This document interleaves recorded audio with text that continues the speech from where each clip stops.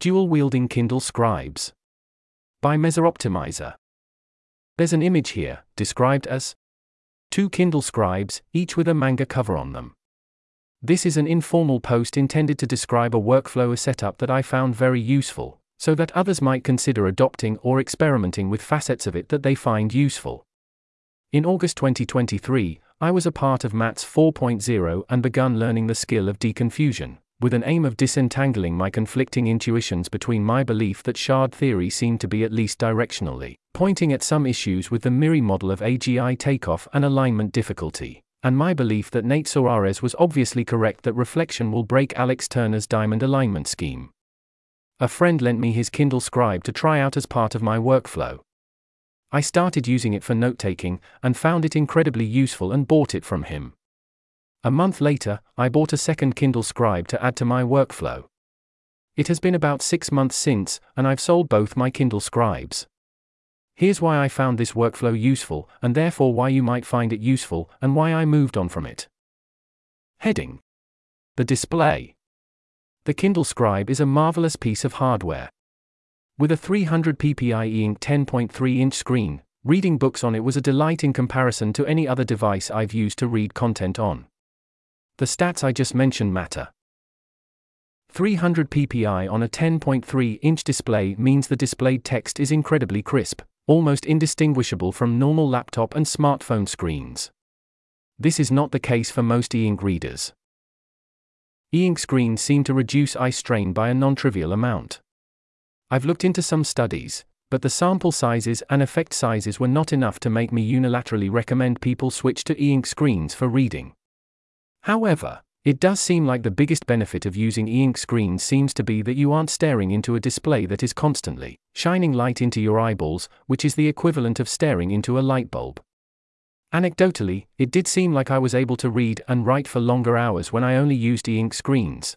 I went from about 8 to 10 hours a day, with some visceral eye fatigue symptoms like discomfort at the end of the day, to about 12 to 14 hours a day, without these symptoms, based on my informal tracking during September 2023. 10.3-inch screens, with a high PPI, just feel better to use in comparison to smaller, say, 6 to 7-inch screens, for reading. This seems to me to be due to a greater amount of text displayed on the screen at any given time, which seems to somehow limit the feeling of comprehensibility of the text. I assume this is somehow related to chunking of concepts in working memory, where if you have a part of a chunk on one page, and another part on another page, you may have a subtle difficulty with comprehending what you are reading, if it is new to you, and the more the text you have in front of you, the more you can externalize the effort of comprehension. I used a Kobo Libra 2, 7-inch e-ink screen, for a bit to compare how it felt to read on, to get this data. Also, you can write notes in the Kindle Scribe. This was a big deal for me, since before this, I used to write notes on my laptop, and my laptop was a multi-purpose device. Side note: my current philosophy of note-taking is that I think on paper using these notes, and don't usually refer to it later on. The aim is to augment my working memory with an external tool, and the way I write notes usually reflects this. I either write down most of my relevant and conscious thoughts as I think them, organized as a sequence of trees, where each node is a string representing a thought, or I usually write waypoints for my thoughts, where each waypoint is a marker for a conclusion of a sequence tree of thoughts, or an interesting thought that I want to think about more later. Outlining tools like Dynalist, Workflowy and Org Mode, which is what I use right now, seem closest to describing how I feel I think and how I want my note-taking tool to look like, and this is also how I took notes on the Kindle Scribe. Heading: Single-purpose devices enhance focus. The Kindle Scribe is a single-purpose device. You can read books on it, you can write notes on it. That's it. The inbuilt web browser is an utter travesty, and I hope you never have to use it. And this is a good thing. The main benefit of a Kindle Scribe, to me, was that I couldn't simply switch to another browser tab, and do an internet search for something that just bubbled up in my mind that I was curious about, which would lead me to suddenly losing 2 hours to something that wasn't actually relevant to what I wanted to learn. Now, if your day mainly consists of programming work, whether ML engineering or research, this workflow obviously doesn't make sense for you. However, what I was doing was mainly thinking and writing thoughts, and reading alignment, and computer science and math and rationality, literature during that time period, so the workflow was almost perfect for me. I went from taking a week or two to read a book like Good and Real to a day or two. Of course, a lot of important alignment literature is in the form of less wrong or alignment forum posts, or posts on websites such as Miri's blog. To get these on my Kindle, I used the Web2EPUB Firefox extension, and archived many sequences and sets of essays as EPUBs that I would then upload to my Kindle and read on it. This way, the amount of time I spent using a device connected to the internet, like my laptop, was drastically limited, and I spent a lot more time working. Heading: 1 to read, another to write on.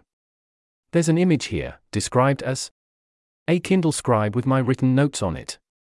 One problem with the Kindle Scribe is that I couldn't switch from the note-taking application to the book I was reading very quickly. It would take about 5 to 10 seconds in total to press all the menu buttons and wait for the device to react, to switch. This wasn't practical given how I wanted to be able to write arbitrary numbers of pages of notes when a thought popped into my mind, in reaction to, say, my realization that Gary Drescher's description of reductionism seemed to elaborate on subtle mental motions that Eliezer hadn't in his Reductionism 101 sequence, and my desire to think up what other mental motions might exist and try to write an informal, deconfusion algorithm. You can only write a limited notecard-sized amount of notes attached to certain highlighted passages when inside a Kindle book you need the note-taking app to write pages of notes. So I bought another Kindle Scribe for €400. It was an expensive buy, but I was quite convinced that the money spent would be worth the productivity gain over the long term, and I felt like I was on an upswing in terms of financial and career stability. Additionally, if one of my Kindles broke or was stolen, I'd still have another at hand to continue referring to my notes and writing them and reading them, so I was essentially paying for resilience of my setup to a certain extent. It worked pretty well. As of February 2023, I believe I've had about 400 pages worth of notes written in the Scribes, most of it related to alignment, rationality, and computer science. The rest of it was related to my personal life. I would regularly the previous few days of my notes, either to find TODOs I had noted that I wanted to move to my task management system, or to reorient myself for another day of research related to some specific topic. I also sometimes used the two Kindle Scribes as two separate notebooks by keeping a general notebook open in one, and a research notebook open in another.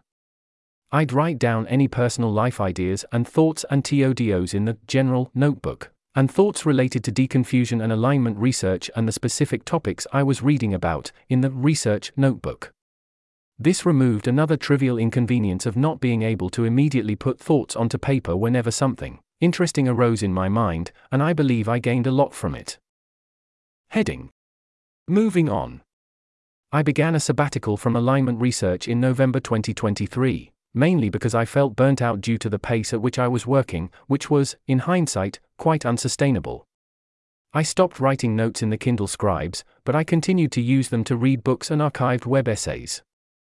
I learned to use, and set up, Emacs over the course of November and December, and found that I really liked taking notes and reading books in Emacs, so I gradually switched over to only using Emacs for note-taking and reading books. Eventually I realized that while I really liked e-ink screens, I couldn't stand using the Kindle interface for my books and notes. Ideally I'd be using an e-ink display as an external display, or an e-ink tablet running Emacs on a Linux, BSD operating system, but Kindle Scribes are very closed-down devices, and it was infeasible to consider trying to use its hardware to run the software I wanted to run on it. I have recently begun experimenting with disabling internet on my laptop by default, which seems to have at least some of the effects that this workflow did.